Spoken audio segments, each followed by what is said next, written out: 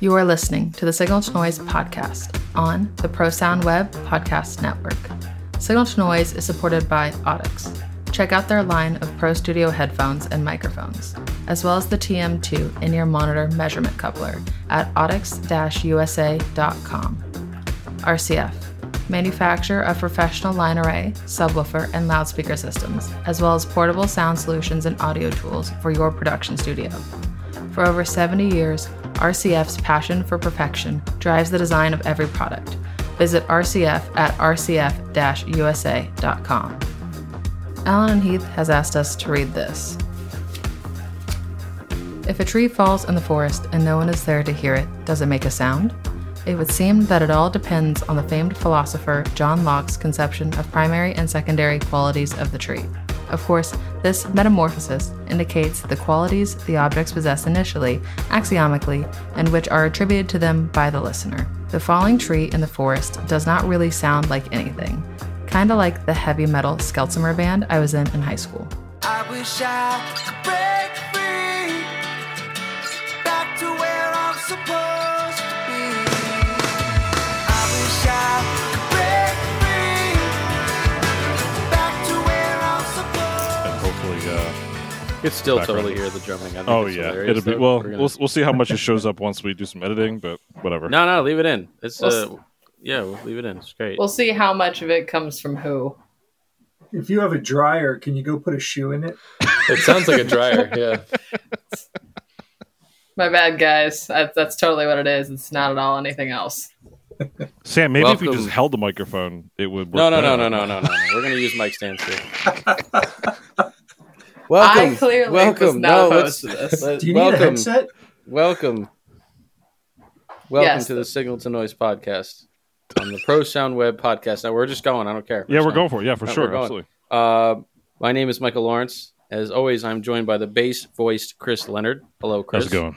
And not so bass-voiced Sam Boone. It's somewhat bass voiced, but not fully bass voiced. It is. And Chris, I'm with just not to your level yet, man. Like I'm not that level of If cool. you held the microphone and used the proximity No, we're effect not. We're not doing that. We're using mic stands. We're civilized here, and a slight smattering of Nate, who's in my basement playing the drums right now. So we'll get a little bit of that just sprinkled on top. This episode. Wait, sorry, Chris. Do we have any housekeeping? We should at CFX, least right? mention CFX, because this will come out before then. It's dwindling down to basically probably just you and I that are going to be there at this point. All good. But Kyle got voted off the island October 25 and 26, loudspeaker demo, show floor, all those in things Dallas. In Dallas, so yeah, I should probably say that. But yeah, it's gonna be a good time. It is. This will be our third loudspeaker demo we've done together. Yes, and it'll be the most amount of manufacturers at one time, which I'm looking forward to more than 4. So that's good. Yeah, I think we it have should be a good 7, I think, on this one. So And yeah. we've already heard from a couple people from the community that they're going to be out there. So come see us, say hi. Should be a good time. Yeah, absolutely. All right. So this next bit of the show is called "Who's Turning Around in My Driveway Right Now." No. Okay. So this is a should be a special episode. Actually, I had nothing to do with the organization of this. Chris, you sort of sorted it out yourself. This week Which we Chris? are you, bass voice Both. Chris. I only introduced one Chris so far. I made a snowball and I threw it at Chris. It sounds like it. Yeah. So this week we are joined by no fewer than 3 of my colleagues from Rational Acoustics. First of all, a regular, semi-regular on the Signal Noise podcast, Miss Hannah Goodine. Hannah, welcome back to Hi, the show. everybody. And Thanks. Chris Tanjuris, also a veteran. Hi, Chris. Other Chris. What's up? 2 Chris's. and then actually, so everyone's a veteran. And of course, Mr. Jamie Anderson is joining us as well. Hello, Jamie. Hey. So here I we have are. a very important question, though, Michael. Okay. And this is a participation from anyone who wants to answer this. Does a straw have 2 holes Oh or no! 1? Stop. No. Why are we even? That's very silly.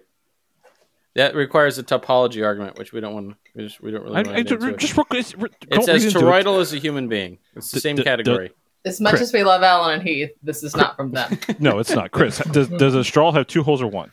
It has an enter and exit, and they're bi-directional. So I'm going to go with 2 entrances or exits, depending on how Saying you a want straw to is look at it. full duplex. Yes. Is that what you're saying? Yeah. Okay. Yeah. I don't really feel like we need to dedicate too much All time right, to this fine. question. This is very extract.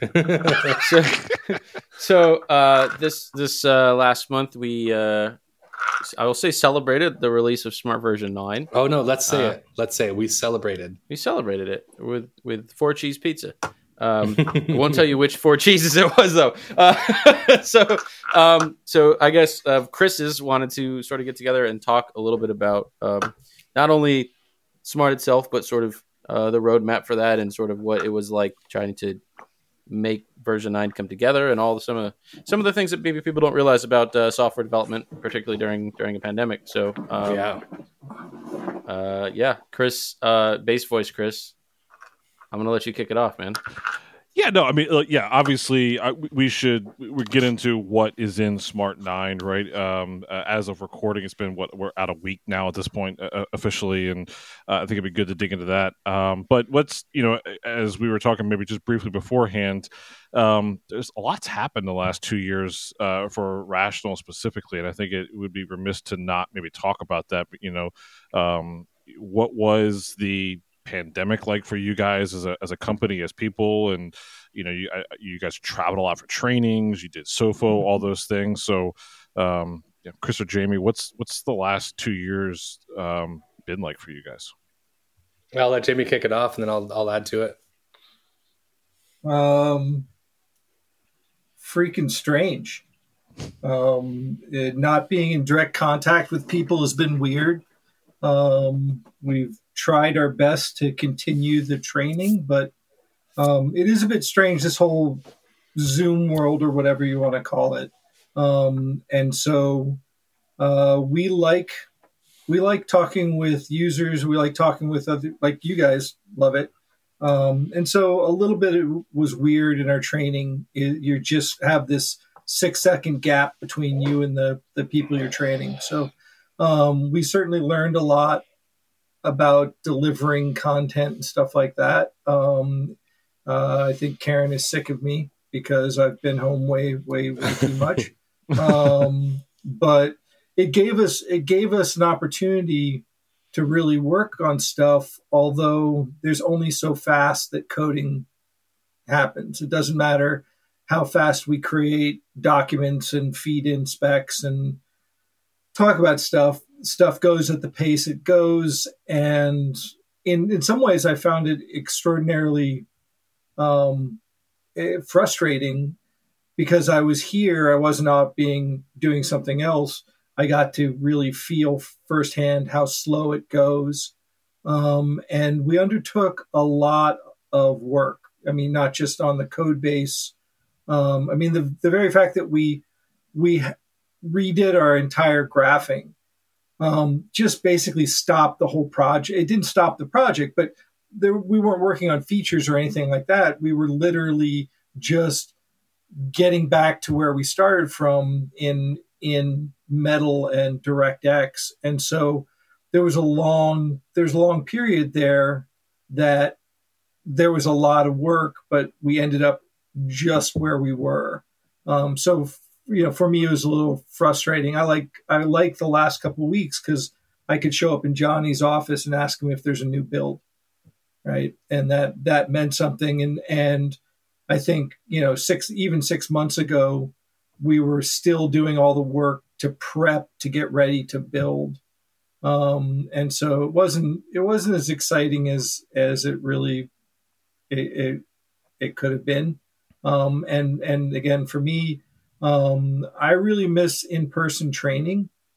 And I was talking with Michael about this as well. 2 hours in the video or talking over Zoom or something like that feels like 10 times as much work as 8 hours sitting in a room with people, interacting and getting energy off of them and stuff like that. So that was something that was, I think, harder than I probably expected, but it taught us a huge lesson about there's a large part of the educational stuff we need to do that delivering it online so that we have so many people learning this from so many places at completely asynchronous times.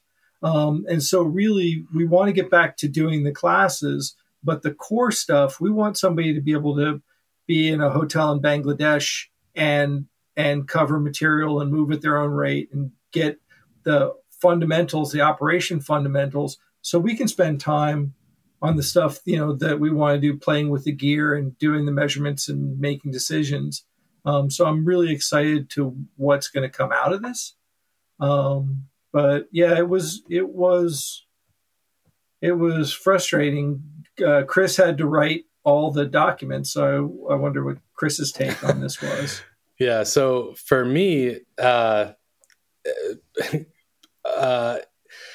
like Jamie and I were talking about this afternoon, neither one of us has ever been home for 2 weeks at a time before the pandemic, and so the fact that we were able to focus so much on this thing, which has always had our focus. Like, don't get me wrong, like this is our life, but the fact that that I've never had before the pandemic a month straight where I can work on a project has been sort of transformative in terms of how we work as a company, and it's only grown from there. So as we've added Hannah to the mix since we started the development of V9, for example, and being able to have her shepherd a lot of the just sort of data entry tasks of like keeping track of things so that Jamie and I can be more focused on the creative and what's going, like how we're actually doing this stuff and thinking about the long-term goals of things. It's been absolutely transformative. And yes, it's been frustrating. Sure. I mean, the what's interesting is I think that version 9, as far as I know, because granted, I only came into Smart, in version 7.2, 7.1, so, we're talking 2010. I don't know what the development process was like before that. But, I know that for since I've been involved, it's sort of catch what you can, and do what you can when you can. And for this development, it was like, we are going to do everything we can possible, because what else are we going to do? We're going to do right. online training classes and, do what we can. But we weren't going to trade shows. We weren't getting interrupted by various things. So, the fact that we were able to have reliably weekly meetings and talk about what we're doing with different features and different things. And, if you could see, the things that we were planning 2 years ago versus what they ended up as, I mean, things are drastically different because we just worked through stuff, and we've never before had the opportunity to really hammer through the details to such an extent that we have for version 9. So we have what, ends up being this development cycle that's, a new Smart version, but it's not a new Smart version. It's not just a version. It's not just version 9. It's Smart version 9 with all these new additions, so different areas of access to the program. It's Smart version 9 with a new licensing model, so you can have subscriptions and not just a perpetual. And that is not an insignificant amount of work. I mean, and that's, even saying that is an understatement. I mean, that is a tremendous amount of effort. Before we get into, so I want to, since we're already there and talking about the process of getting there, before we actually dig into what is in 9, what was the timeline difference of developing 8 versus developing 9? And then secondly, at what point do you start getting ready for the next version, right? How do you know when it's time to start. So I'm probably I know it's two loaded questions, but you know. Well, the interesting thing is that we've gotten to the point where we're in a constant process, so that we have a list of features that the things that we want to do. The upgrade to go to the next version stuff is just when we're in a cycle. We're not a subscription, or we weren't previously a subscription software. And so the upgrade cycle pays for all the support. It pays for Hannah, it pays for Chris, it pays for Michael, it pays for me, and maybe other people someday as well. That was the natural cycle. But also we just have to stop and rebuild to go forward. And so the thing was, there's a lot of stuff. If you look back to, a few years ago, prior to the pandemic, there was stuff that we're working on for 9 that we weren't saying we're working on 9. It was just working on so stuff that carried through. I mean, the very fact that the stuff that Michael Host with SPL and bringing SPL up, that technically was 8.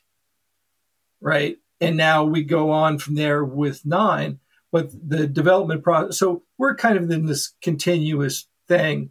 It's funny because as much as things change, they stay the same. We had this great idea, and I think Hannah and Michael might find this funny, that we were going to write the manual ahead of time. We were going to get that done and out of the way. And it turns out we've never launched with a manual.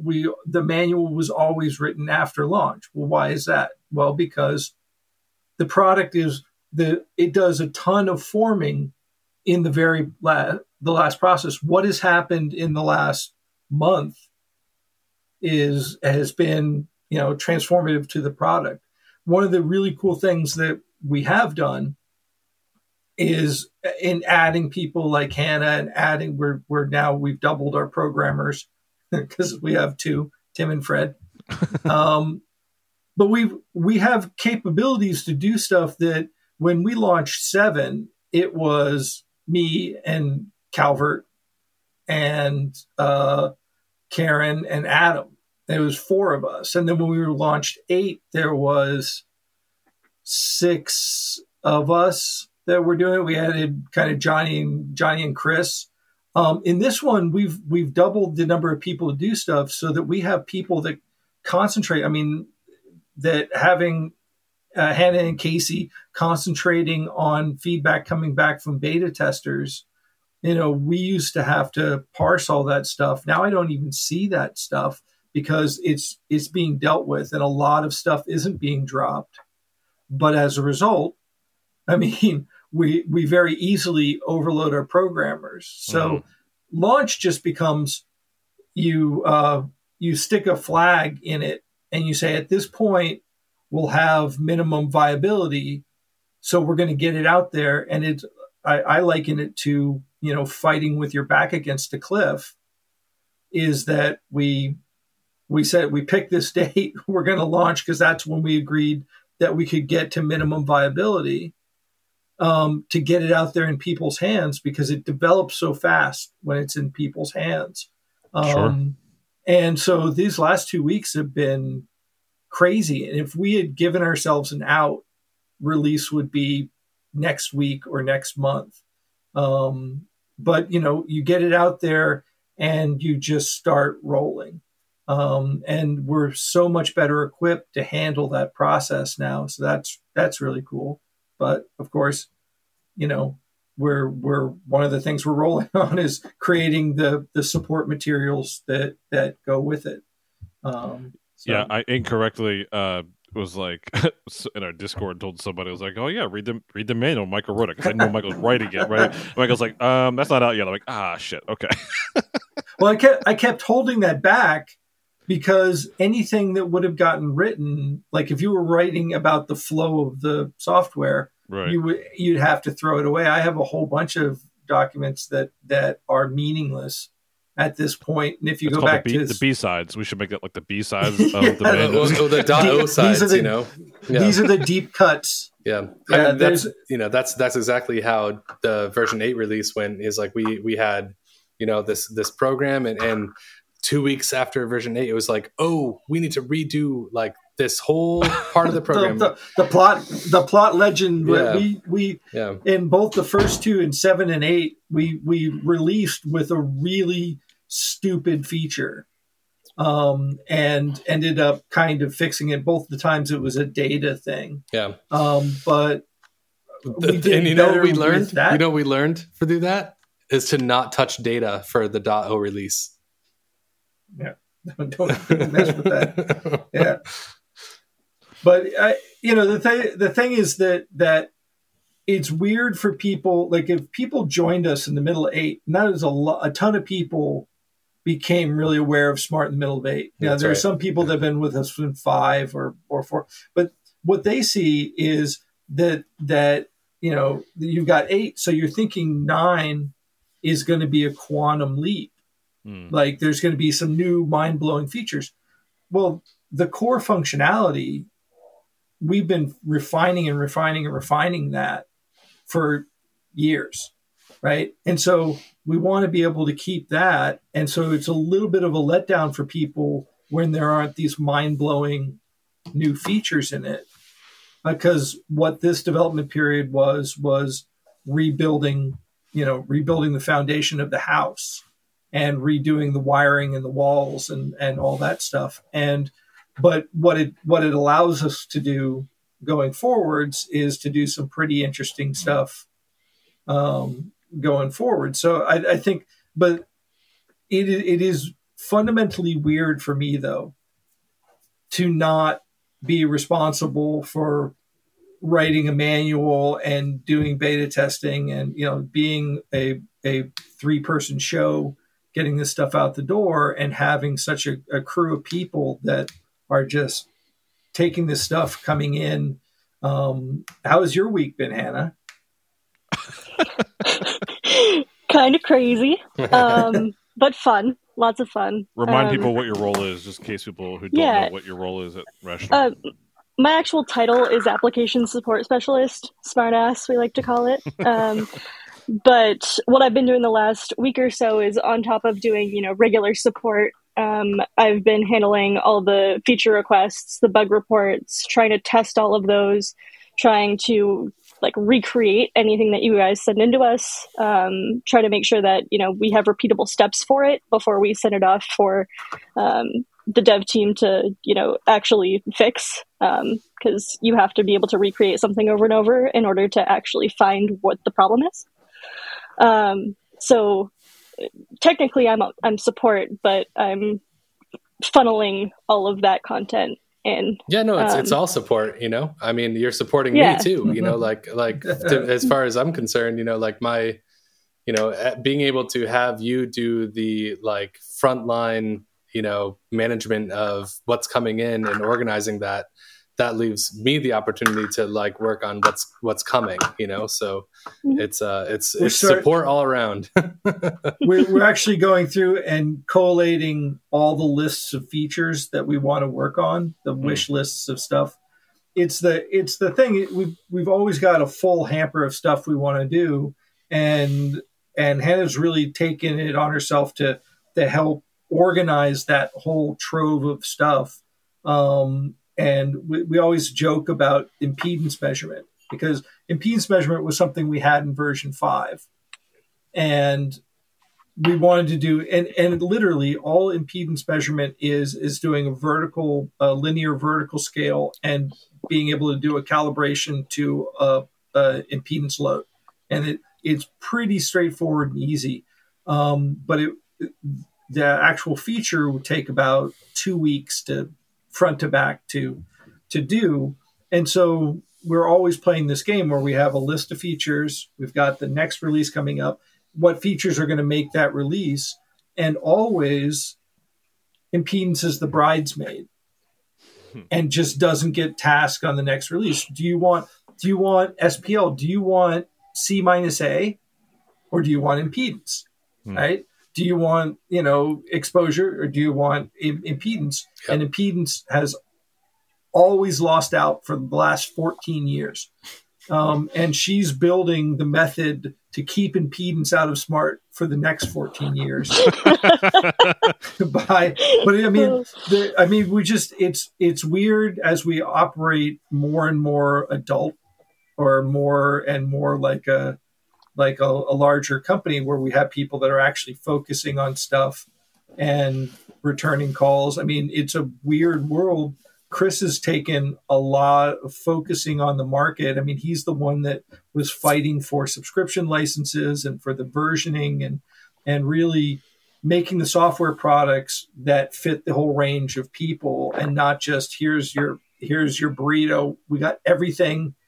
You go into your Taco Bell, you take everything and you put it into one burrito, and everybody gets that burrito, and you pay for it now. Right. And so it's just a maturing of the company. So it's really kind of cool. Awesome. Well, let's go ahead. Yeah, sorry. Something that Jamie said to a bunch of us, I don't know who was on the email and who wasn't, but was that we release a version when we're ready to start, not when we're ready to finish. And me and Casey were talking about it after we got that email. Wait, who's Casey? We were saying, Casey's the other support person at Rational. Sorry, we've mentioned him a couple times. You've met him, haven't you? He does the licensing support side of things. I do the more applications support side of things. But we were talking about it last week when we got that email. And we were saying how we really like that thought process. We're just starting. We're going to be adding things from here. 9 is not going to be done just because it's out. Well, and I did not sleep last week. Like, I was here most of the time, and I didn't have to be necessarily, but the thing is that, and this happened on 8, and it didn't happen on 7, because 7 was a completely new code base. But it was just like, we did a whole bunch of work to strengthen stuff so that we can do all the stuff going forwards, but it's not going to be readily apparent, a lot of this work. And so we're going to get the people going like, what? Well, it's just a continuation. And what we've done is build something so that we can continue on strong and be stable and that type of stuff. But it's a real gut ache, because we did a ton of work, and I'm a little defensive, I think, in some ways, going, look, we did a ton of work, and this is what I want to make sure you understand what we did.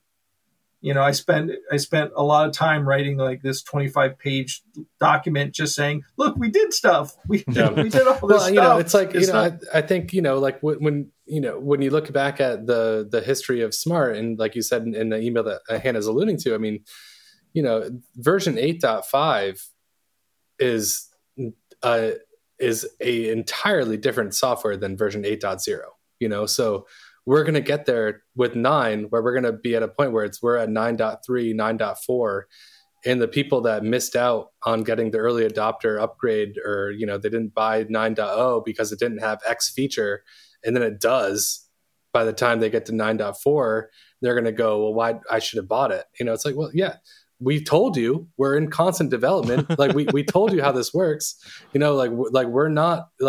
we're not asleep at the wheel here. We're putting in massive amounts of effort to make this work, Yeah, for sure.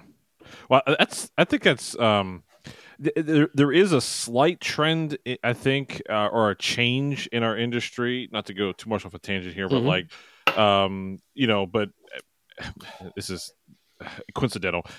Alan Heath, for instance, again, this is not, but like, for instance, please when bring in parallels. This is great. Yeah. No, but like when the Avantis came out, right? Like, it was a known thing that like all of the possibilities aren't there yet, right? Like, this console has much more potential, and it has places to go, and as opposed to, and this is not a knock at Yamaha, when the Yamaha console comes out, that this is your set features with slight firmware updates for the next decade, right? I mean, that's nowhere near like what maybe Alan he again. Please forgive both manufacturers. This is not a comparison to manufacturers. But I'm saying but that concept of and I think what's really cool about what Rational in general has done. We've talked about this, like what you guys have done from an education standpoint to our industry, and you really are like for the people, by the people type of thing, right? Like you really, like you said, you rely on people's beta testing. Like you literally offer beta versions to anyone who wants to just tinker around and try to break things, and you almost encourage that, right? I mean, we're crowdsourced development. Yeah, I mean the thing. I've worked in the past for a couple of hardware manufacturers that also had analyzer products. One of those analyzer projects was actually Smart, but in those development processes, they were trying to get it right the first time. And there was a lot of it wasn't a continuous development. Develop it, then we sell it, and we go on to the next product. In fact, that's what happened with version 6. Is the overlords that owned us. We got to 6.0, ready to go to 6.1 with that, and they fired our programmer. And they moved Calvert and I to other areas to work on, and Smart wasn't going anywhere from when we released 6.0. And to be in an environment where instead of saying, hey, we're going to develop this and then sell this to you, is that we're going, this is an incremental process, because there are some weird stuff that come out of people that turn out to be brilliant ideas.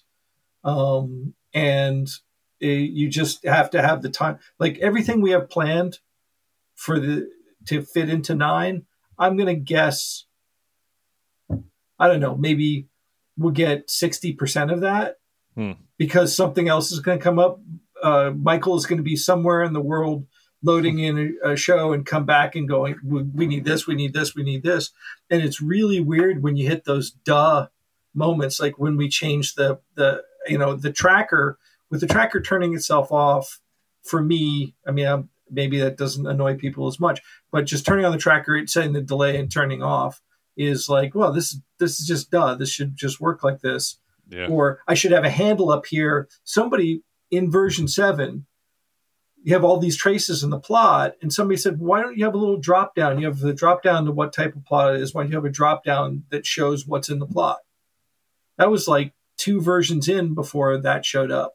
And it was like, where have you been all my life type of stuff. Yeah. So yeah. That's how it always goes. I mean, every version that I've been a part of from 7, I feel silly saying this with Jamie in here, but saying from 7 on, there's certain points where you reach where you go, I'm not using the last version.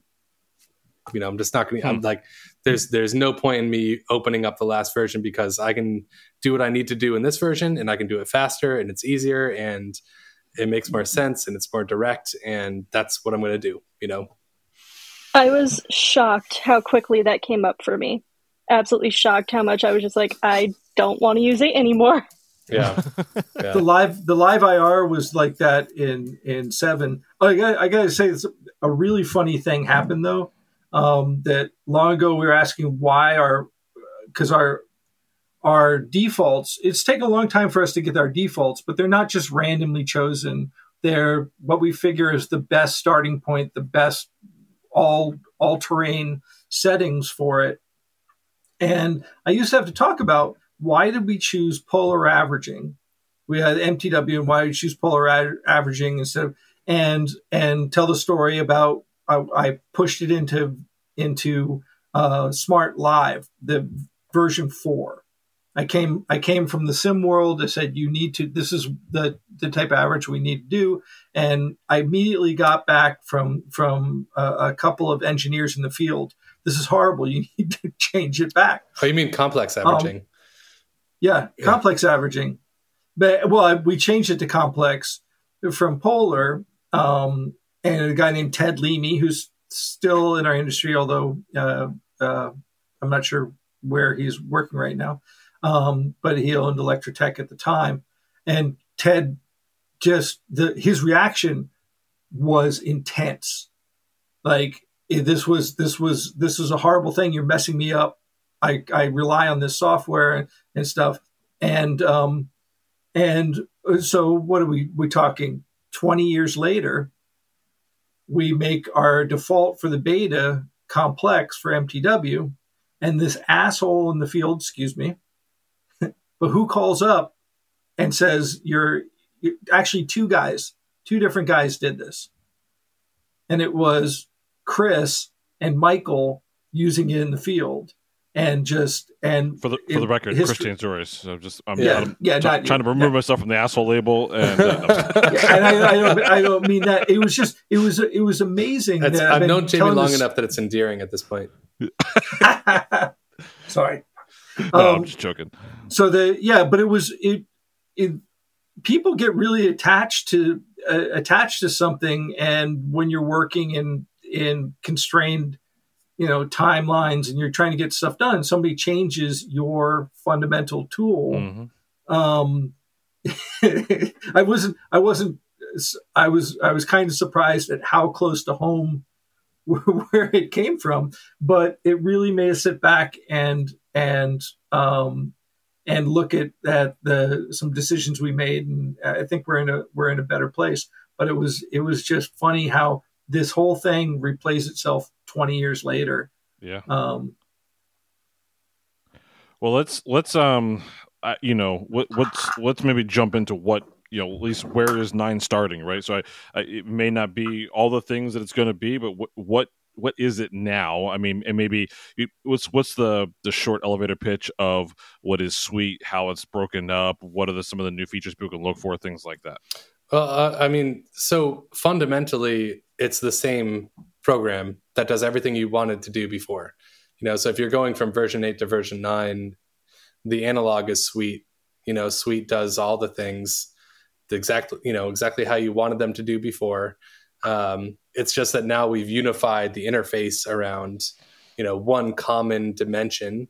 So there's each mode of Smart. Real-time, impulse response, and SPL now has its own dedicated interface because between version 8 and 9, we came out with Smart SPL, right? So that's a program, right? So we folded that into the Smart ecosystem. And so for years, for 7, for 8, you could go to the view menu in Smart and go view real-time, view IR. Now it's view real-time IR and SPL. There's a mode for each, sort of operational paradigm of the platform. And so fundamentally taking that and then saying, okay, so if we have these 3 distinct operational modes, how can we then diversify the platform so that we have different tiers of entry into the platform based on those modes? So we took starting with the real-time mode and going, okay, well, we already have SPL. Now we can take real-time mode and go, what's a lighter version of real-time mode? And there actually isn't, there's a lighter version, but all that means is that there's just less decision-making for the user. So we can take real-time mode and just shuffle that out and call it real-time mode, literally call it RT, Smart RT, real-time mode.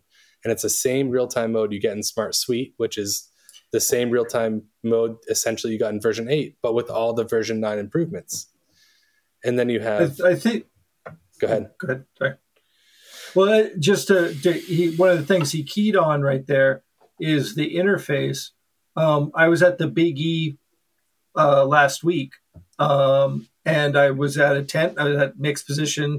I looked over a guy's shoulder. He's obviously got Smart, but I can't tell what he's done to the interface. And it turns out it was DI.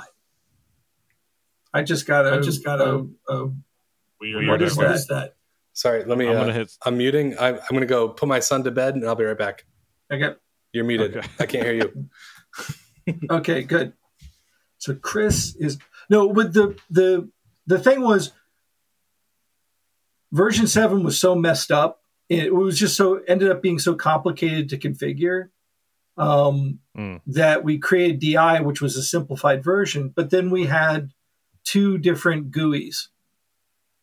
And so to teach it, it was the same measurement concepts, but the GUIs were different, and a lot of usage is about the GUI. I mean, there's a lot of stuff. One of the big hallmarks of 9 development is trying to make it conceptually easier. It's just, every time, hey, George, every time you have to, there's a lot of people that don't use Smart continuously, so they have to relearn it and, put it down, relearn it a month later. And so putting controls where you'd expect them to be is one of the things. Making controls more intuitive stuff, just flow is what I kind of call it, is things being where they should be, things minding themselves and closing. We've got a long way to go. I mean, we've taken off some of the rough edges. Some stuff still operates kind of clunky, but the whole idea is, if it took us 5 clicks to get there before, like the colors of traces, that's something that we end up doing all the time, is changing colors of traces because the automatic color picker is picking a really bad color for it. And so you have to go and change the color. And so shortening the distance to going in and choosing the colors, adding some right click menus to stuff. So it's a lot of it is about, this is the same thing. We just want to make it be easier to flow. We want to not to have engines live as part of the tabs. So if you lose the tabs, you lose the engines. You should have tabs, you should have engines, but if you delete a tab, your engines should still be configured and you should be able to still use them. And so there was a lot of stuff that we were doing which was just trying to conceptually simplify the usage and the flow. Well, and even just kind of sticking my head into V9 very, very briefly, just kind of poking around it, it seems like there's a lot of little quality of life changes that have been made. Like I especially think of the SPL config, right? You guys now have that grid as opposed to going all the way into, tabs and getting into things. It's really quick now to just, okay, I want to add one here. I want to add one here. So that's been really nice. And I love your quality of life. That's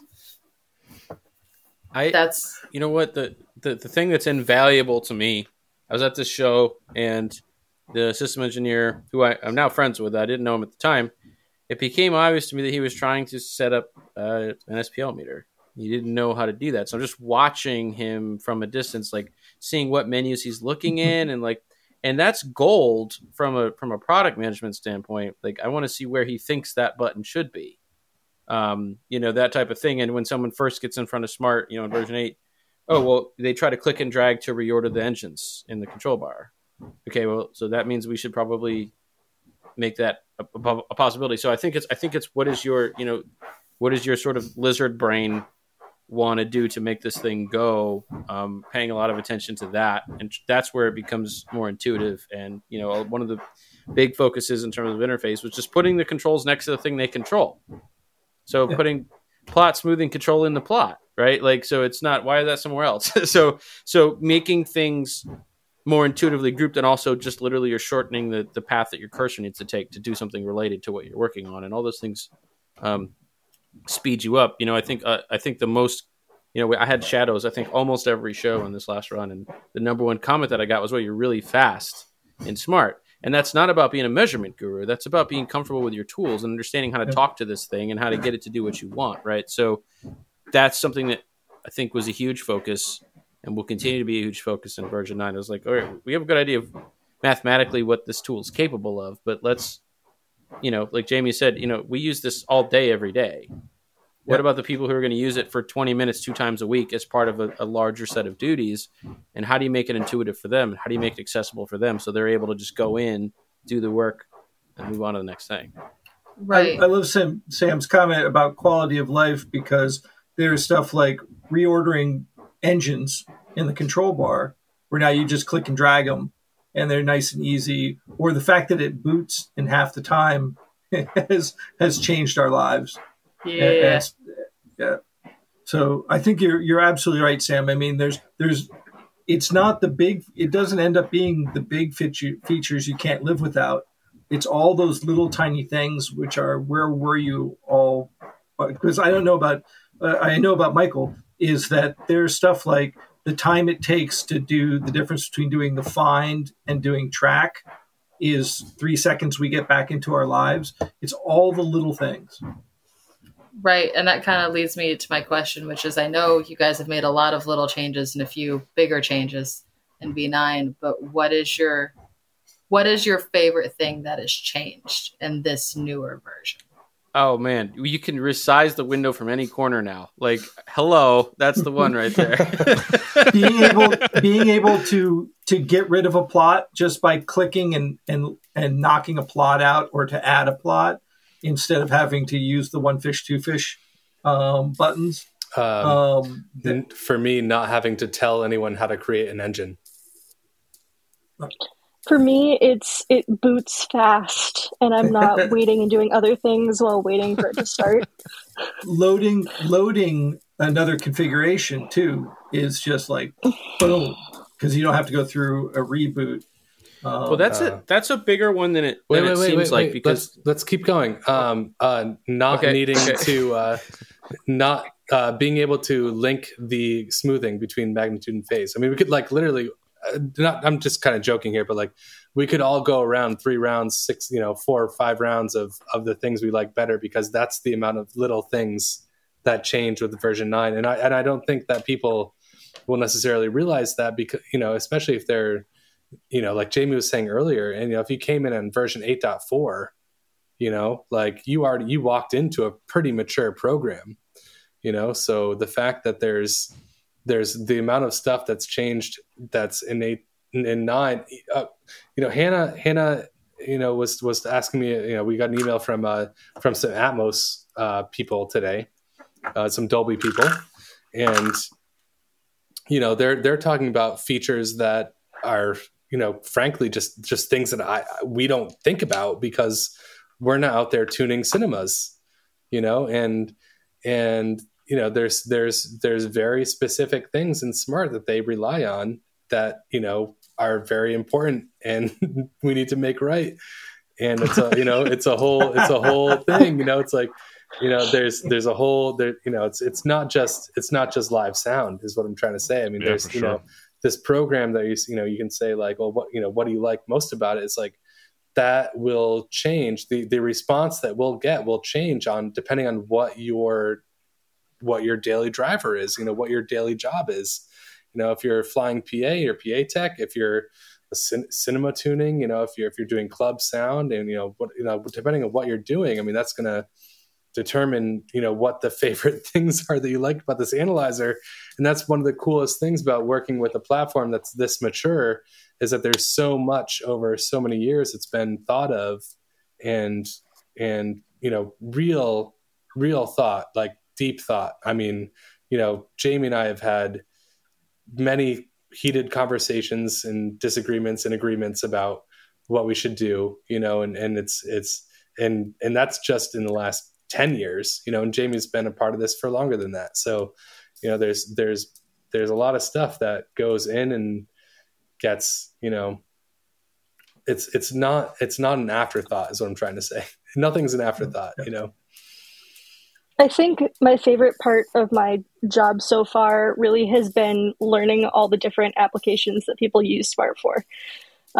Because, I talked to somebody last week who tunes the audio systems on motorcycles.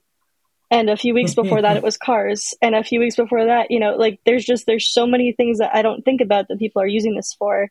A lot of my friends, a lot of the people that are in the signal to noise community reach out to me and they're like, well, I'm trying to do this specific thing. And I'll be like, okay, well, how can we make that happen for you? Or what can we do to make it better for you? And those are things that, I don't do every day, or we don't do every day, but being able to, learn about all the different ways that people use it is really fun. All right, Michael, you before you were so rudely cut off, you wanted to... Sorry. Was that me? Sorry. Yeah. No, I was talking to Eric Ferguson, Hannah's professor at NISCOM, who's been on the show a couple years ago, and he was like, so I'm teaching Smart to the kids, and like we were talking about sort of how we wanted to structure that and what kind of the takeaways were. And one of the things that I said that knocked him back on his heels at first, and then he came back the next day and was like, "You're totally right." I said, "Make them reset the entire configuration every time they launch the program." So, 2 reasons. One, 99 times out of 100, when someone goes, "Smart's doing this weird thing," it's because you've got a 4-year-old config file with all this little, bits of just the stuff that falls into your keyboard, right? Just all this old food and hair and dust and shit just caught in the analyzer, right? And What are you get doing with that the out. computer, Michael? I live, so. It's an allegory, I think. But all, yeah, it's a metaphor. It's a gross I know, metaphor, and I'm sorry for it. But the other thing is really, you hit restore defaults. It takes me 20 to 30 seconds to get measurement ready from defaults. And so part of it is going through the motions. It's like when you start your car in the morning and you put your foot on the brake and you turn the air on and you adjust the seat. Like, you just have this series of motions that you do. And so you're starting from it, it would be like walking up to a console in a nightclub that has someone else's show file on it trying to mix your show. Just, there's going to be funky stuff that you don't see. You change a setting, you're doing some other thing, you forgot about it. Don't do that, right? So flush it all out. And so now when you hit restore defaults, it just goes. It doesn't relaunch the program. You don't have to sit through the splash screen. You don't have to wait for it to discover the I/O devices. It's just boom. So it's really easy to walk up to Smart, restore defaults, 20 seconds setting it up the way you want. These are the inputs that I want. And like Chris said, now we've got the Ghost engine in the control bar. Give me a transfer function engine. Bang, it's right there. So it's 15 to 20 seconds now, and people are no longer need to be scared of this process of setting up the analyzer. We've taken a lot of the pain out of that process. I think and made it less intimidating. One of the things when we were in development, and we still want to do this, but one of the features we wanted to look at is the granularity of the of configurations, so that you could restore some settings but not other settings. Like, you could, right now there isn't a separate set of settings. Like, if you want, you have a configuration for your SPL setup, you might have this really great setup, but the configuration contains all the information about all areas of the program. So it includes my engine setups, my settings for real-time mode and all that stuff. But just with Michael talking right there, I was just thinking it would be even cooler to go, let's keep the measurement engines and I/O configuration that you got and just load all the rest of the settings back to default, all the little checkboxes that you could have changed. So you don't imagine that you can just restore all the program setting, all the little checkbox and options and this stuff that causes weirdness, but keep the measurement setup if the measurement setup was good. Yeah. That's like recall safe or like scope on a console, like a digital console, right? Yeah, I mean, that concept, yeah. Yeah, and the whole thing is with it being able to do it that fast, where you just say, flush out my settings, but keep the measurement configuration, you would be done. You wouldn't have to, you're really good at setting up all your measurements, but you're configuring the same thing. So if you're using that same configuration, hey, let's restore defaults, and then I'm going to restore this measurement config on top of that. Yeah. And that type of granularity, one of the things we built when we built 9 was to make that possible down the road, is to have a granular configuration. But that would be, I just kind of flashed on, that would be really cool to have next week. We should ask Johnny. Well, speaking of programming, I'm curious, what do you ever go to the programmers with an idea and they're like, no. You want to do what? No. No. You want to do what? No. No. So we can't. Okay. Because it derails everything one else. One of the things that I was drilled into me by Calvert 20 years ago was one person speaks to the programmers. You don't, the programmer, what's really horrible is Tim's email address is out there and people could email him and he'll even go to trade shows or something like that. But he's not allowed to take direction or act on anything unless it comes through Johnny. Because of me and because of Michael and Chris and potentially Hannah, is because now I had lunch with Tim he lives in Vermont, but I had lunch with him about a month ago, and it was great to talk to him about just where he got an idea of how stuff is used and to expand, like give him sort of use cases and things like that. And we don't shun him or anything like that, but that would be a major foul to ask him to do anything or code anything. It's got to go through one controlled place or it's chaos. Yeah, I mean, that's the whole thing. I mean, like, that's one of the things about being, Jamie talked about this earlier in the pod, like it's not just Jamie, Adam, Calvert, Karen anymore. There's a whole system. Jack, yeah. There's a whole system now. So, Jamie came into my office yesterday and asked me how things are getting decided. And I was like, by upvote in committee, and we're going to decide, there is a final decision that's made as a group about a lot of this stuff. And until that's made, nothing gets really pushed forward. I mean, because it's just a waste of time to develop something on a whim, right? So because if you do develop on a whim with one person's input, then other people get it, and it's like, well, we should do this, So it really needs to be, gone through a few times, and then by the time you get it, everyone's like, oh, okay, we all agreed on this, but this is actually, you should do this, or this is perfect. It's going to be one or the other. So you get to what Chris had said, that Jamie, Adam, Calvert, and Karen, when we developed the original version 7, we called it Jack in development. But the four of us were in an open office. So our programmer was in there in the room, and I talked with him. Calvert talked with him. We all talked with him and stuff. And I wonder if Adam actually is listening in on this. But what would happen is I have I think a good, maybe it's a good feature, maybe it's a bad feature, but as soon as we decide on something, then I immediately ask, is that the right decision? And play devil's advocate, right? And Adam, our programmer, is sitting in the room. So we've just coded something and we've just decided on how something's going to be coded. And then I'm going, but maybe we want to actually have a setting for that, or maybe we want to do it another way. And I'm just playing what if, and I'm talking with Johnny in the room at that point. And unbeknownst to me or Johnny, Adam has stopped coding. He's like, we don't have a decision on this. So he can hear me talking. And we caused some real paralysis in building stuff because he was listening to me and going, okay, well, wait a minute, I'll stop what we're doing. And that, we lost a couple months worth of programming time just on me, just what ifing out loud. And so we had to get to the point where if I what ifed, we did it by text or chat or something like that.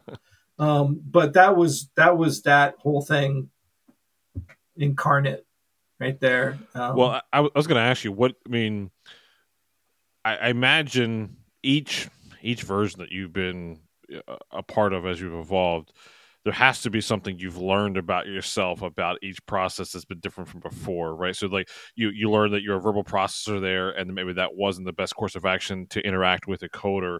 Was there something maybe you learned new about yourself through version 9? I mean, I can ask the same with Chris too, but Jamie, what was that? My first instinct is horrible. Like I solve a problem and I come up with a really cool, involved little way of solving a problem. And sometimes I've convinced everybody to go down that road and, hey, let's put the engines in the data bar. Right. And then if you're not willing to question that, and if you're not willing, and one of the cool things about software is you can build it to figure out how you want to build it. And in fact, when we were hiring Tim, we were like, you got to understand that there's a lot of stuff. This this stuff has never been done before. So we're making stuff up. We're creating new stuff. So we're going to build stuff and then we're going to break it and make it the way we need it to. So we have to build it to know what we need. And he's like, that's no problem. You just got to let me know if I'm building this to be bulletproof or if I'm building this to tear down and build again. And that, but what I've come to realize is that my instincts are as often as not, misled, wrong, or whatever. But even though your instinct may be wrong, I imagine that's still part of you guys being able to at least exercise to know where to go, right? I mean, you have to have something that you know or find that like, yeah, we definitely don't want to do this, so we know that we want to do this. The engines in the data bar, which I thought was a good idea when we first did this whole thing, and it was funny. I know I've learned to ask. Like Hannah was sitting in the dev room and just asking her, does this seem good? Is this I forget what the question was, but it was just like, is this clunky? And the answer was basically, well, yeah. And it's like the best thing that we've done as a company is throw open the gates and get people's input. It doesn't mean we believe or listen to everybody, but the best ideas, the most intuitive ideas, people are going to know. Mm-hmm. So you're already so invested in stuff that you don't want to let it go. There was some stuff that we invested a lot of time, like Chris and I did whole bunches of bitmaps of layouts of GUIs and stuff like that. And so we put a whole bunch of time into mocking up GUIs. And so you're emotionally invested in that and you have to be able to throw it away. Yeah, it's not unlike when you're, in a band and you get that first pre-mix, and you're like, this is great. And then it goes off and demoitis, right? Yeah, right. Yeah. And you're like, this is great. And then because you just can't see another way. Right. And then you get to a point where it's like, and the reason why we're so effective, I think, is because it's not just Jamie, it's not just me, it's not just Michael, it's not just Hannah. It's like it's in any number of other people that aren't in this conversation. Our beta testers included, and everyone else. It's like there is a concerted effort to really look back. And is this the right way to do it? Does this feel right? And if it doesn't feel right, then we can afford ourselves to make it right. Yeah. And I mean, if you look back at version 8.0 to 8.1, we fucking, we went and said, this is not right. And I think that had there been a pandemic between 7.5 and 8.0, we probably wouldn't have come out with 8.0 and we would have come out with 8.1. That's just how it is. Like we've had more time to really look at all that stuff in this release than we've had for other past releases. I believe if you allowed me to, we would not have released last week. Like we all looked at each other last week and we were like, we're not going to release. But what I've learned is push it out the door, right? It's not, all we have to do is make sure that it can do what it did before. So somebody new to the platform, they could use it and get the job done. Everybody else, they already have the previous version. They can still run it. It's not going anywhere. Get it out there so it gets into the hands of where it needs to get into everybody's hands and start maturing. All right.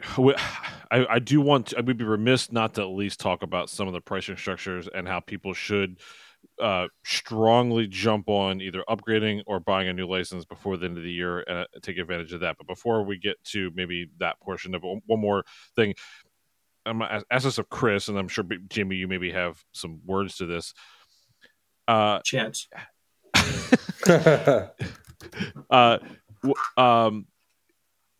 with the level of thoughts and decisions that you guys have to make going into a product, and this can be said across the whole team, but like you Jamie, you mentioned about like not or figuring out how to like maybe not take things so personally because we are so personally invested into this. Oh, that goes all around. That's not just Jamie. Oh, for sure. No, for sure. But all right, but did you guys ever have to have like a come to Jesus of realizing, hey, it's okay to disagree and figure things out, or was it just symbiotic? Like how did that come together? Like, I'm just curious. I'll speak. So, I mean, there was a certain part of development where I was like totally bought in on this thing that we should do, and it was like I at a certain point I was like, all right, I need to make my feelings known. And once I do that, I can drop it, and so whether you agree or not. So, I wrote an email that was, strongly worded towards what I think should be done. And the team decided that that's not the way we should go. And so, it's like, that's fine. That's fine. Like the thing is that you have to have a development process where you can speak your mind.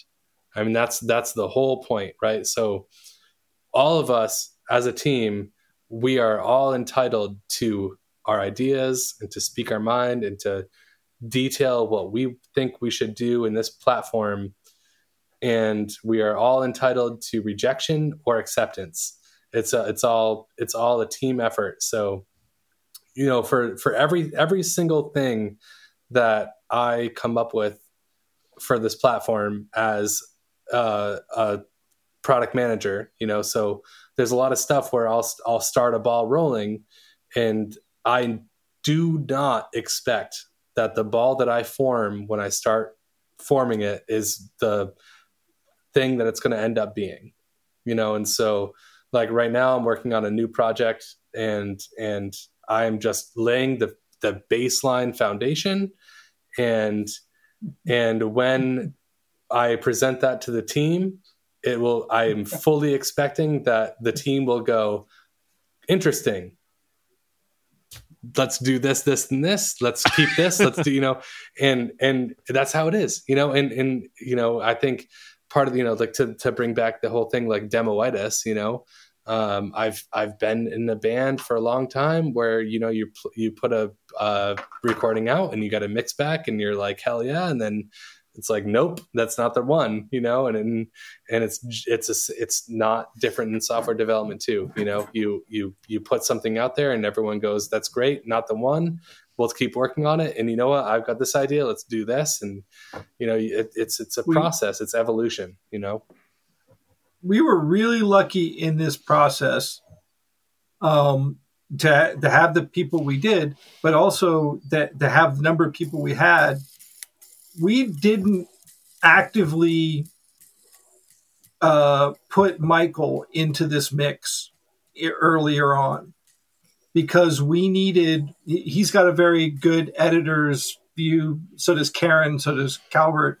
But, we're going through all these machinations and stuff, and we wanted to keep him fresh for when we started exposing, like, okay, this is what we want to do. Yeah. We want somebody, we keep somebody back. And I know that was a pain in the ass for Michael, but it was the easiest because he's not on site here.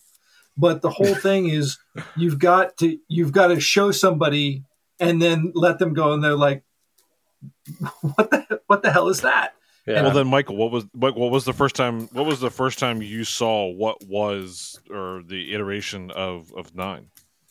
I mean, I was in a fair amount of the dev meetings, and I saw some mock-ups, and often was just either Chris or James just going, "Hey, look at this thing. What do you think about this?" Just kind of a little bit of it, but I wasn't really fully immersed in it until later. So I understood conceptually what we were doing, and some of it. I did some really early mock-ups on sort of how to unfuck the SPL configuration and stuff like that. And a lot of that survived into, the way it is now. So yeah. I think these are things they're all thinking about, Yeah. Well, there's a point we got to where, with version 8 and SPL in general, so 8.3 came out and that was all, before Michael, and 8.3 was really when SPL was like, okay, this is a program, and we launched Smart SPL, and then Michael came on board. The difference, I mean, that was really somebody coming in and taking a look from the outside and pushing it. So anything that we've done, anything we did in even the 9 release, that was all, we've pretty much relied heavily on Michael making those decisions. Yeah. But it's something that, having been through it a few times and not feeling emotionally battered about having to give up things you spend a lot of time trying to define. I always tell the story because it's like the perfect metaphor. I had a roommate in college who was mixing his band's record, and they were super proud of it. And he would just sit there for hours a day, and he would mix. And he was a couple weeks into this at some point, and he goes, "Hey, like, what do you think of this?" And he puts the song on. I'm like, "Where's the snare drum?" He's like, "What? Where's the snare drum?" He had muted the snare drum like 3 fucking days ago to solo something else and just didn't turn it back on. And he was so close to the project that he's just not aware. And so you do need somebody to come in way later down the line and go like, is this totally off base? And there were 1 or 2 things where I'm like, I just don't think this is the way to go. Yeah. And so that's, and the other thing is a lot of my job is out in the mud talking to a ton of users and saying, what do you like about this? What don't you like about this? And then I'm going, why can't I do this? And so I have to kind of roll that all back in and then come back and say, is this really the direction we want to go?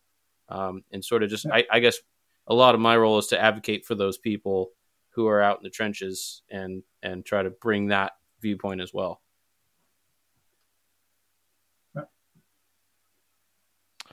Well, let's, I don't know if you guys are prepared without having anything in front of you, but can we maybe talk about maybe some of the pricing structures between the different suites? I have stuff in front of me if I can read off if you need me to, and encourage people, why early adopt here in terms of either upgrade or Yeah. I'll take an initial swing at this really quickly, but also just in terms of fighting for ideas.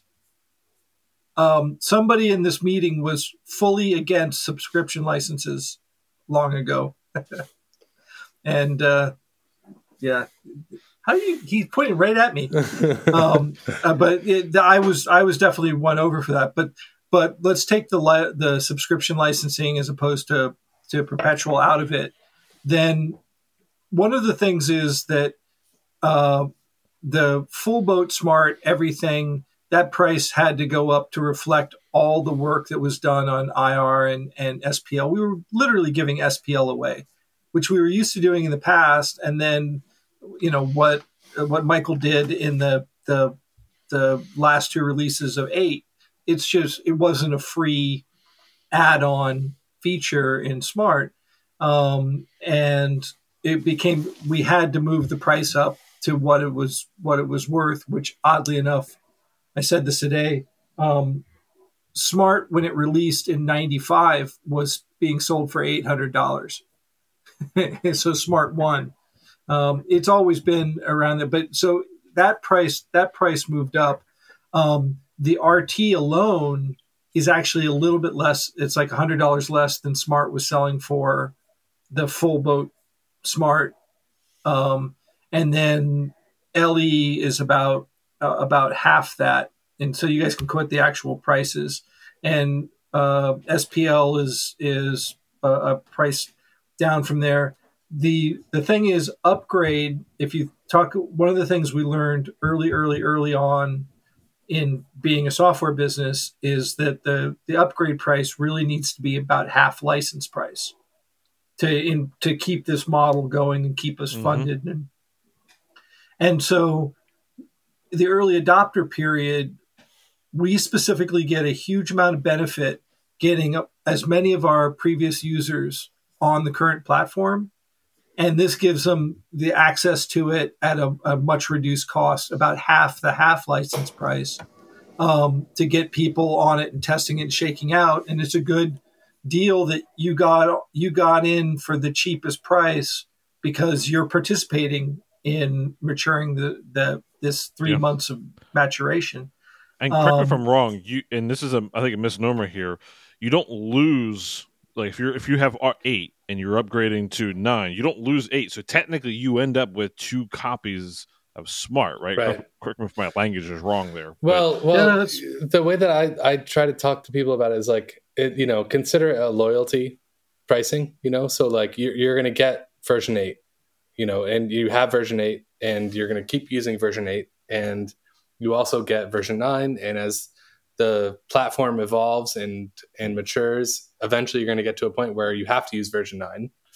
And you're gonna, look. Let's just face it. There's computer issues, right? I mean, like there's like hardware changes, like things like as technology grows, right? Mm-hmm. There has to be a evolution there. Yeah, I mean, if you want to use a new Apple computer with M1, silicon chips, then you're not going to have fun with version 8, but you're going to be fine with version 9. So it's just it's an evolution.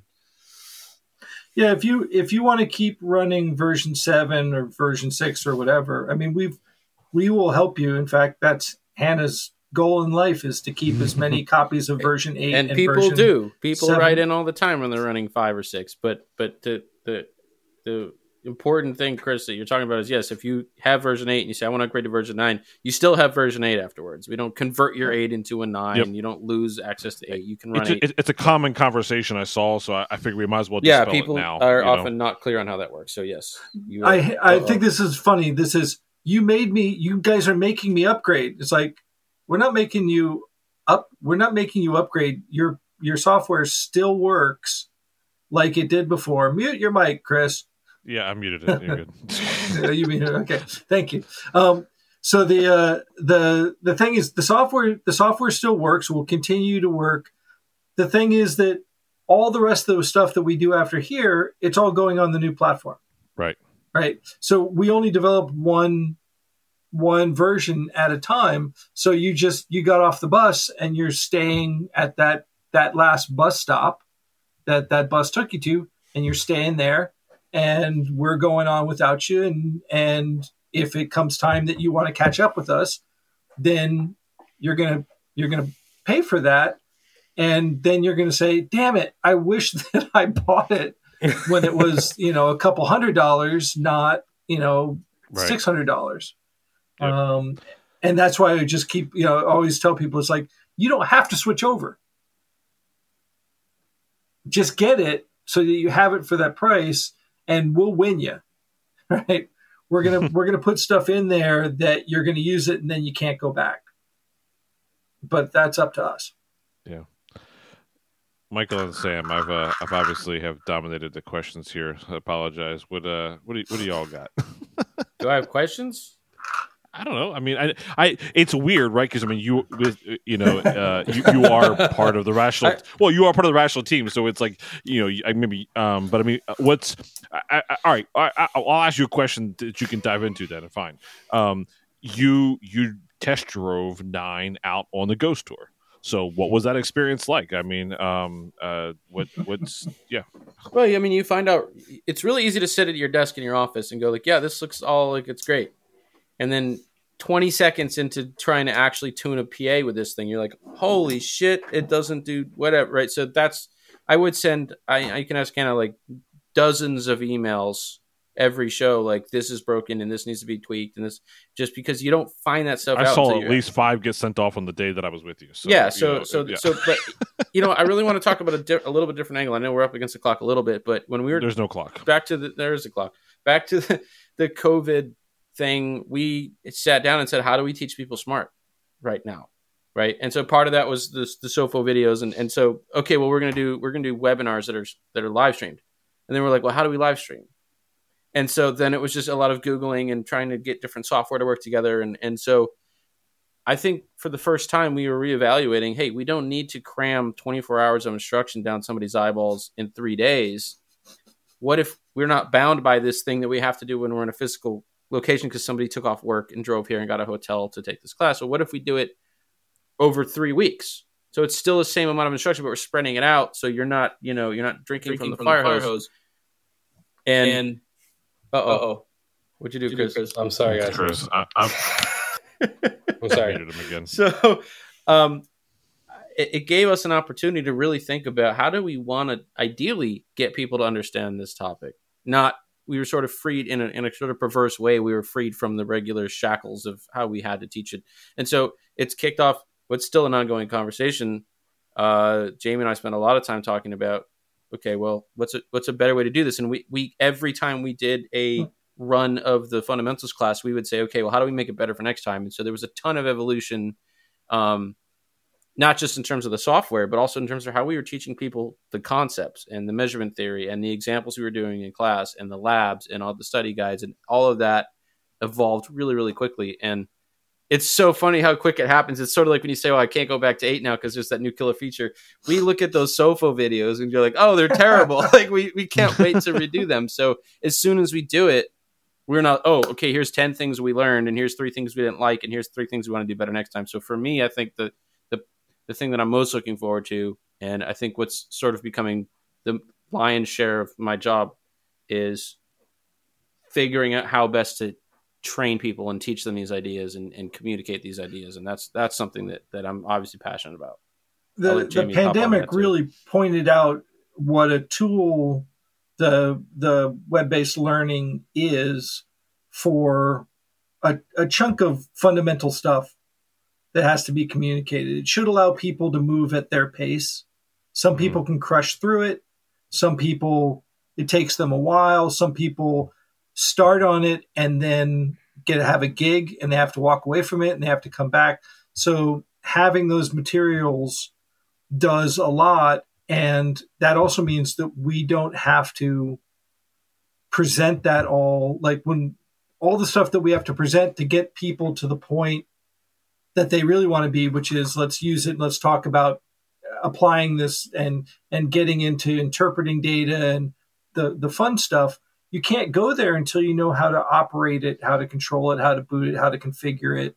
I mean, hence, Michael's thing, I mean, just configure it every time, because that you have to have that skill so that you can play with this tool.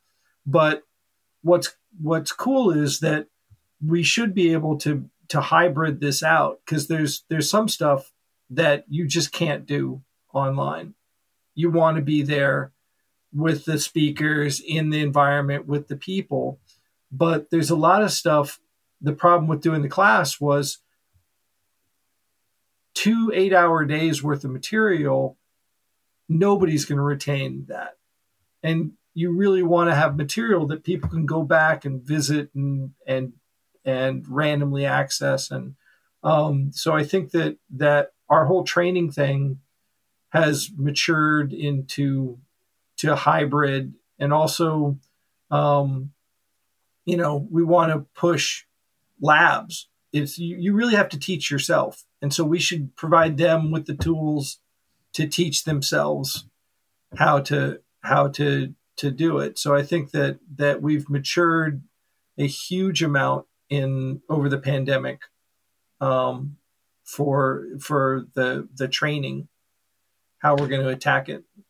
I feel like you might actually see a curve over the next, year or two, as you get back to live trainings of people who have actually gone through SOFO and all the things you guys have done. You probably have a much more enriched classes coming out of that if people actually take advantage of that prior to coming to an in-person class, and you could possibly take it a step further than you've never been before in some of these in-person classes. I'm just going to worried that we're going to have to do a whole tour of apologizing for people having to watch the SOFO videos. You look back at those and that's just torture. Just hour long. I went through them 4 Hannah's had times. to watch them like 4 times. Yeah. But 4 you know or what, 5 times now.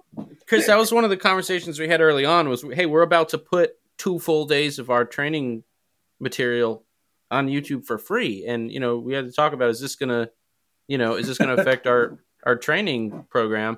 And it was the opposite. It's generated more demand for live classes. And so people, I think, are looking at some of that stuff.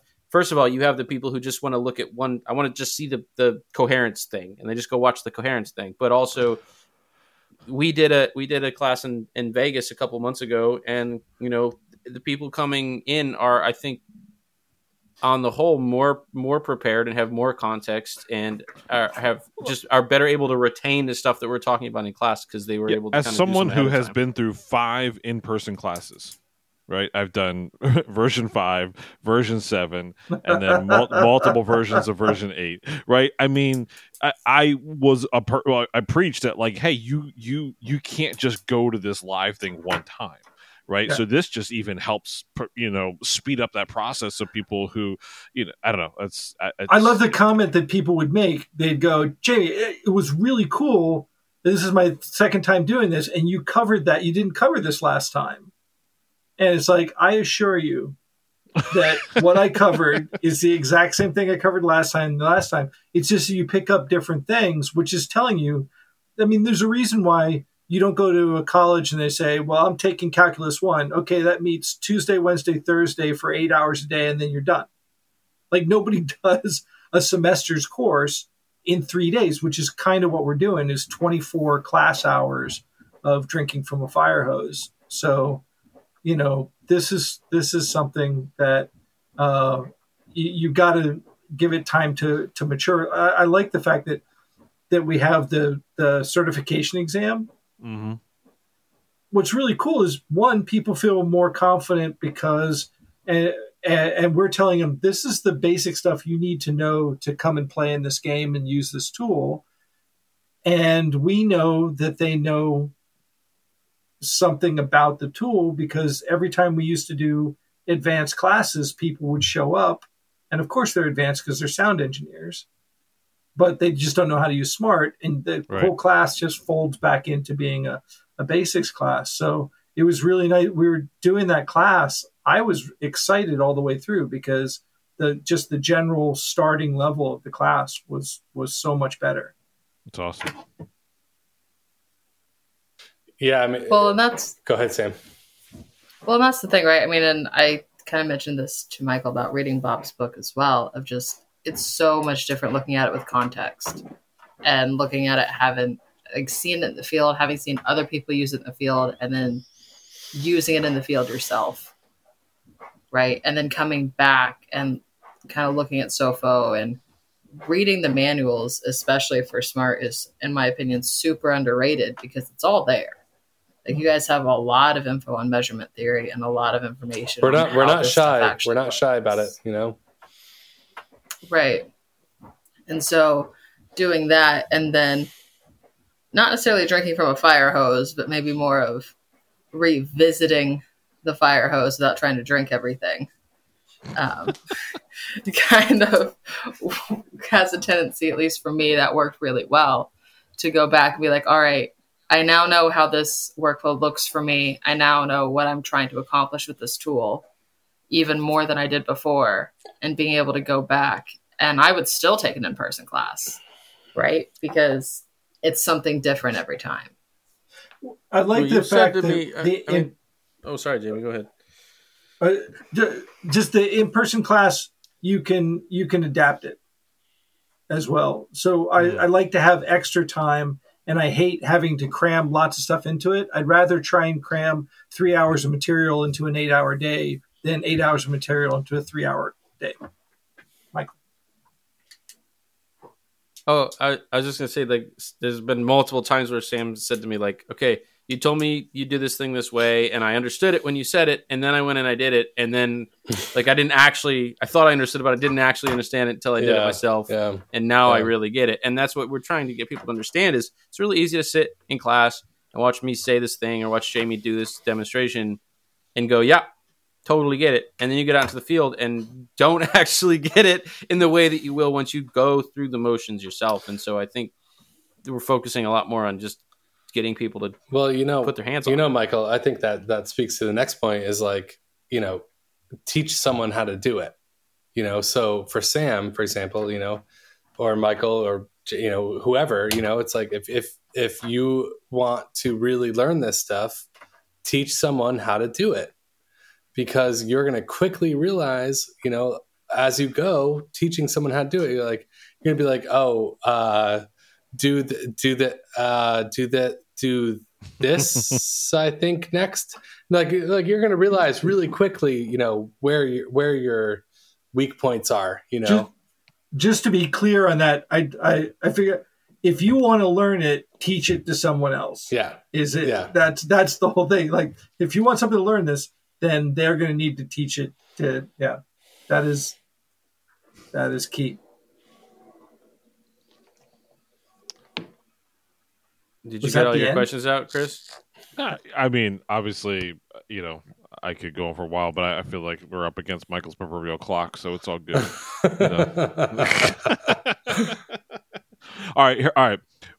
Maybe one last thing. All right, and we can kind of close this out. Jamie, what are you most Bears. what is it? What is it? You know, you've been in the measurement thing for a long time now within our industry, and certainly a pioneer and continue to be a pioneer in it. What does it look like for you to look back on where you entered and where you and the industry are now? It's just weird that that a lot of stuff is just taken for granted. Like, there's a lot of stuff that you went out and you proselytized. You said, you know, you want to do this, and you measurement is not evil. I mean, you encountered a lot of just fear of measurement being evil and hurting the system and stuff like that. And now to turn around and it's like, of course I've got that. A ton of our sales just come from somebody else saying to somebody, and you need this tool in your bag and you need that tool in your bag, and these are really cool shoes to wear, and this is a cool vest or whatever. But this is, to see its acceptance is the not just smart, but measurement and part of the process. And that's pretty strange in a way. It's also like to hear things that you said come out of other people's mouths. And it's just like, it's common knowledge that blah. It's like, well, that's kind of cool. But you can already see that in the time that I've really spent in Rational, I haven't been an active. What does that say? Oh, that's your quote in Michael's book, which I'm not allowed to speak about. Jamie's quote within the book is, "I've never seen a room without a floor." Never done a gig in a room without. Yeah, I mean the thing about it, what's really crazy is that it was unthinkable when I started off that you would have DSP per channel. I mean, you didn't have delays on your subs, right? You only had a couple. You know, it's just like you would walk up and say, how many compressors and gates do I have? Right. Now there's one on every channel. And it was that you basically, wow, I just lost the train of thought. Anybody reverse me on that? You were talking about the acceptance of measurement and the unalienable march of technology. Yeah. Just acceptance in general. This is the thing. It's just that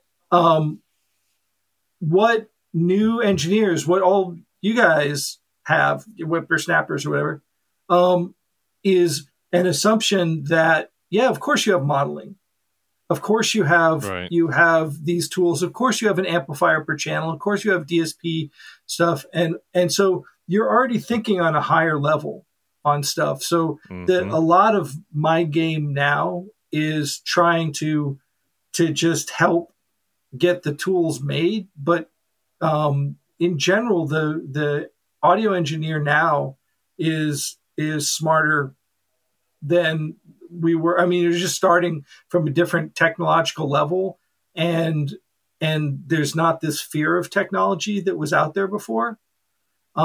So it's almost like I'm sitting back and going like, hell, it would take me a week, 2 weeks, 10 weeks of training just to do a job now. There's so much stuff that that I need to learn. So I think it's a really great thing that's out there, and it's still proven that people can do a really shitty job with great tools. People prove that over and over again. They can take smart and hack apart a system because they don't know what they're doing, and you still need to know what you're doing and why you're doing it. And I think that will always be true, is that there's a vast percentage just want to do but not think about it. And so it's just and no tool in the world is going to fix that mentality. Yeah. And I don't think that changes. Just same thing with music, is there's a lot of copy crap, and there's some really, some transformative stuff in all genres. So yeah, but I was at a Zach Brown Band show. This one I'll always remember. I was sitting there watching Preston. They had an MLA rig for it, and he was doing the tuning of it using Smart. And this engineer, early 20s system tech was there sitting next to me, and we were watching him work, and he was just asking, he's like, I got a stupid question, but of course I break out, there's no stupid questions, just stupid students, because I can't help myself. But then he goes, the phase trace, where it's slanting this way, that's saying that energy is arriving later than that energy right there. And I had 2-part answers. One, that wasn't a question, that was a statement. And it's amazing that, that's absolutely right. And he didn't take a class or anything, that he learned it from somebody else who learned it from somebody else. So the knowledge that's out there, I mean, all the people going out there and training other people, it was just like, wow, this is a cool moment. That's awesome. And Nate is still playing the drums down there. So that's awesome. He is hell bent on being homeless. Well, I appreciate y'all getting together and hanging out and talking about this. I'm going to say it. I mean, look, this is, while this may seem like a pitch, I don't care. Yes, I'll say it. Freaking go upgrade, go buy new if you've never been into Smart. I mean, what do you? I don't know. Like, that's don't hold back. I mean, take advantage of the early pricing. I mean, you'd be foolish if you don't. Aside from financial issues, I get it. I'm not, don't disregard anyway. But yeah, but look, I love that. And we've talked about this, is how smart. how small Rational Acoustics is, and how much you guys are, again, crowdsourced, and so people should lean into that, right? And reach out to Hannah and support and all that, and then the last housekeeping. I know we have our Discord and our Facebook, and there's a Smart Facebook and all that. If you have legitimate support questions, please email. Is it support@rationalacoustics.com? Yeah. All right. Support@rationalacoustics.com. I was going to say it if you weren't, so thanks, Chris. Obviously, everybody's welcome to reach out to me, but you're going to get helped faster. You're going to be helped by the right people. Right. The whole team will be able to see your stuff, so please go through the real channels, because if you message me, I'm probably going to tell you to do it anyway. Yeah, and look, we'll do our best in our Discord and Facebook and things like that to help you, but again, just run the right channels. You'll get a quick enough response, and it will be most beneficial, not only for yourself, but even for others. Or you may have a thing that, like, the Rational team needs to look into and make in 9.1 and 9.2 and so on and so forth. So, all right, we beat enough horses here. Thank y'all. Appreciate it. 9.1 for Christmas.